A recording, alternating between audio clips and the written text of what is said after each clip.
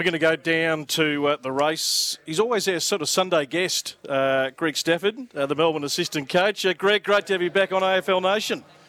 Thank you for having me. I'm surprised I've got the call up again after I've embarrassed you blokes a couple of times already. I always feel like there's a lot to talk about with you, Greg, because we're always analysing the forward half of the ground for the Demons. It's a sort of an ongoing topic of curiosity for us. It's a fascinating subject, one that keeps me in full-time employment, so I'm happy to talk about it. I suppose let's quickly get the Brodie Grundy situation. I hate being repetitive and I hate sort of just going with that same narrative. Everyone talks about it all week, but I suppose just to get the latest response from you on what you saw last week, what you've decided to go with this week. I mean, obviously still, searching for that right mix. I just made a comment. I think the last time we spoke to you, Harrison Petty kicked 6. That was on July 30. You have a big win against Richmond. We all walked away, Greg, and said, gee, this looks like the top set-up minus Bailey Fritsch to come in later in the season. And, gee, a lot can happen in 2 or 3 weeks. It certainly can. And if there's one thing about the game, it never sits still, and you've got to continually move with it. And unfortunately, you're right. I mean, in that 2-week period around Richmond and North Melbourne, we looked really content with what we were offering ahead of the ball. And then Harrison goes and does something silly and breaks his foot. So then you have to just continually manipulate and move all the chess pieces around the board. And we were coming into a really high contest, wet game against Carlton, and we wanted a big-bodied power forward to play a role for us. And I thought Brodie, to answer your question, I thought he did a serviceable job, but some of his patterns were good. His contest in the air still is an RFI, but as it is for all our power forwards at this club. But so I wasn't displeased, but what happens in the way you look at each game is every game is in isolation, and your selection then looks at the conditions, the team, the dynamics, and we're looking to go with Joel Smith ahead of the ball today and give us something a little bit different to what Brodie would have.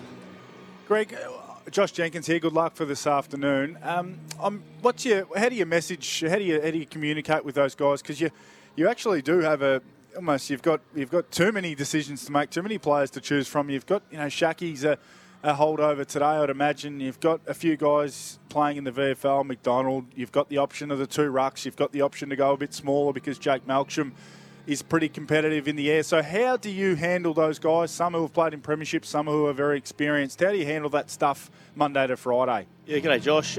Look, for me, my style is to be one that's really transparent, for one, and consistent. So I bring the boys in on the conversation. We're honest. We don't beat around the bush. We talk about what we need in the game, what you need to deliver. And as far as balancing the players, it's not always my choice, in that sometimes they're injured or out of form, so that makes it a little bit easier. But what we do have slowly now is starting to get some players back like Tommy and Bailey, which hopefully makes some really difficult decisions for me to make and for us as a match committee. Jake Malcolm, plenty has been spoken about, particularly some of his heroics, but he does give you a little bit ahead of the ball, doesn't he? He takes most of his chances. He can snap on both sides of his body. He sort of jumps early into packs and can negate bigger bodies. I'd imagine you might send him James Sicily's way today. So he's added a bit for you guys. Oh, look, I'm a huge rap for what Jake does, and you're right in that he gives us so much. He gives us so much from what he does in his own output, and the things you describe are spot on. His ability to finish, his craft and smarts, and I often ask him to play out of his weight division, and he does it so well. But then the other things that you may or may not see is just the work he does for his teammates, the blocking, the running in areas where he probably doesn't. He knows for a fact that he won't get the ball, but he knows we will, which ties into that, make it about us, not about me, forward line ethos that we have. And he's just his general experience and leadership and his care of his teammates is just first class. So, when you talk about Jake Malcolm, I just love having him a part of our group because he brings so much.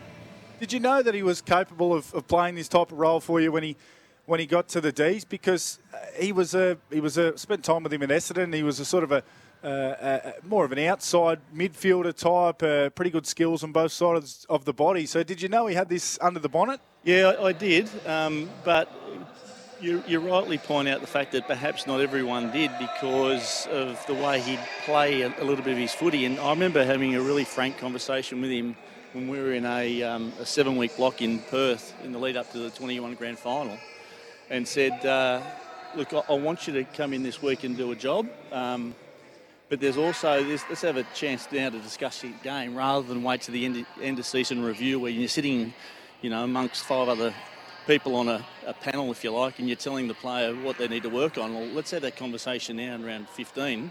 And I said things around, his defence, a little bit of his one touch and marking craft, and a little bit of his, when he gets a little bit frustrated in games, a little bit of red mist appears, which I don't necessarily feel it made him a better player in those moments. And to his credit, almost from that day on, he went to work around those things. And what you see now is a player that we know what he could do offensively. That was not in dispute. But now what he does is rounds out his game with being a wonderful teammate. He's clean and he puts pressure on. And if you want to play in the Melbourne football forward line, you have to put pressure on and you have to respect the defensive side of the game. And he does. So it's just wonderful to see his development and to see it at the back end of a career, which is even a greater achievement if you ask me. Well, that's the back end. A man who's very much at the front end, young Bailey Laurie. I imagine Bill, that'd be his nickname, wouldn't it? It is, correct. No doubt about it. You can only be one nickname. He's only had a couple of games in 2 years. So what are we going to expect from him? What do you expect his output to be? And we've seen the emergence of Chandler, who was drafted a couple of years earlier, become a real goal kicker and a bit of a star for you this year, Greg. What about young Bailey Laurie? And he's I suppose the discussion around him with selection this week. That opportunity. Well, I think he played in the first game of the year. He's then had to go away and play 20 weeks of VFL footy. And to his credit, he has put together a terrific block of football. And also, the whole time, never complaining, never whinging, just going about his work, working on his game, taking it forward every day. And so what you'll hopefully see today, and I'm sure you will, is a young player that's really tough and clean around the contest, really clever ball user by hand and foot. He just finishes well and works hard. So you can never have enough good ball users in your team, and hopefully he brings that to us today.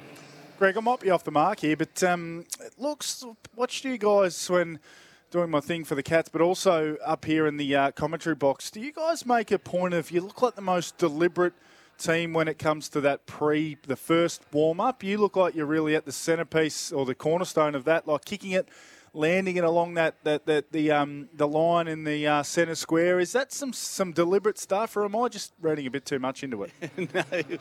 No, nothing escapes your eye, Josh. It's been a bit of a ritual for Bailey Fritsch and Christian Petraka and I. For a while there, I'd get to the coach's box and my glasses would fog up because I was working that hard before the game that I couldn't see out of them. Luckily now I've handed the goal-kicking coaching duties over to Mark Williams, so he's taking care of a little bit of that. But I've got a pre-game ritual with about 5 or 6 different players, which I just can't refuse them. So I'm going to have to be locked in until they retire or I do.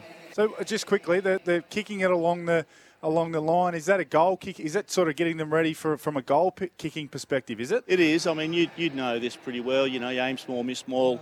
We're looking at setting up the routine without having necessarily the distraction of the goals in front of mind. It's just about process and the kick and the rhythm. And then you've got that line to just keep you on track. And as soon as we're feeling comfortable with that, we move on. It might be half a dozen. It might be more if they're not kicking them too well because they're reluctant to go to the goals until they're feeling a certain level of comfort. But it's just a little pre-game ritual. It's a little primer, and then off they go into the goal kicking, and away they go.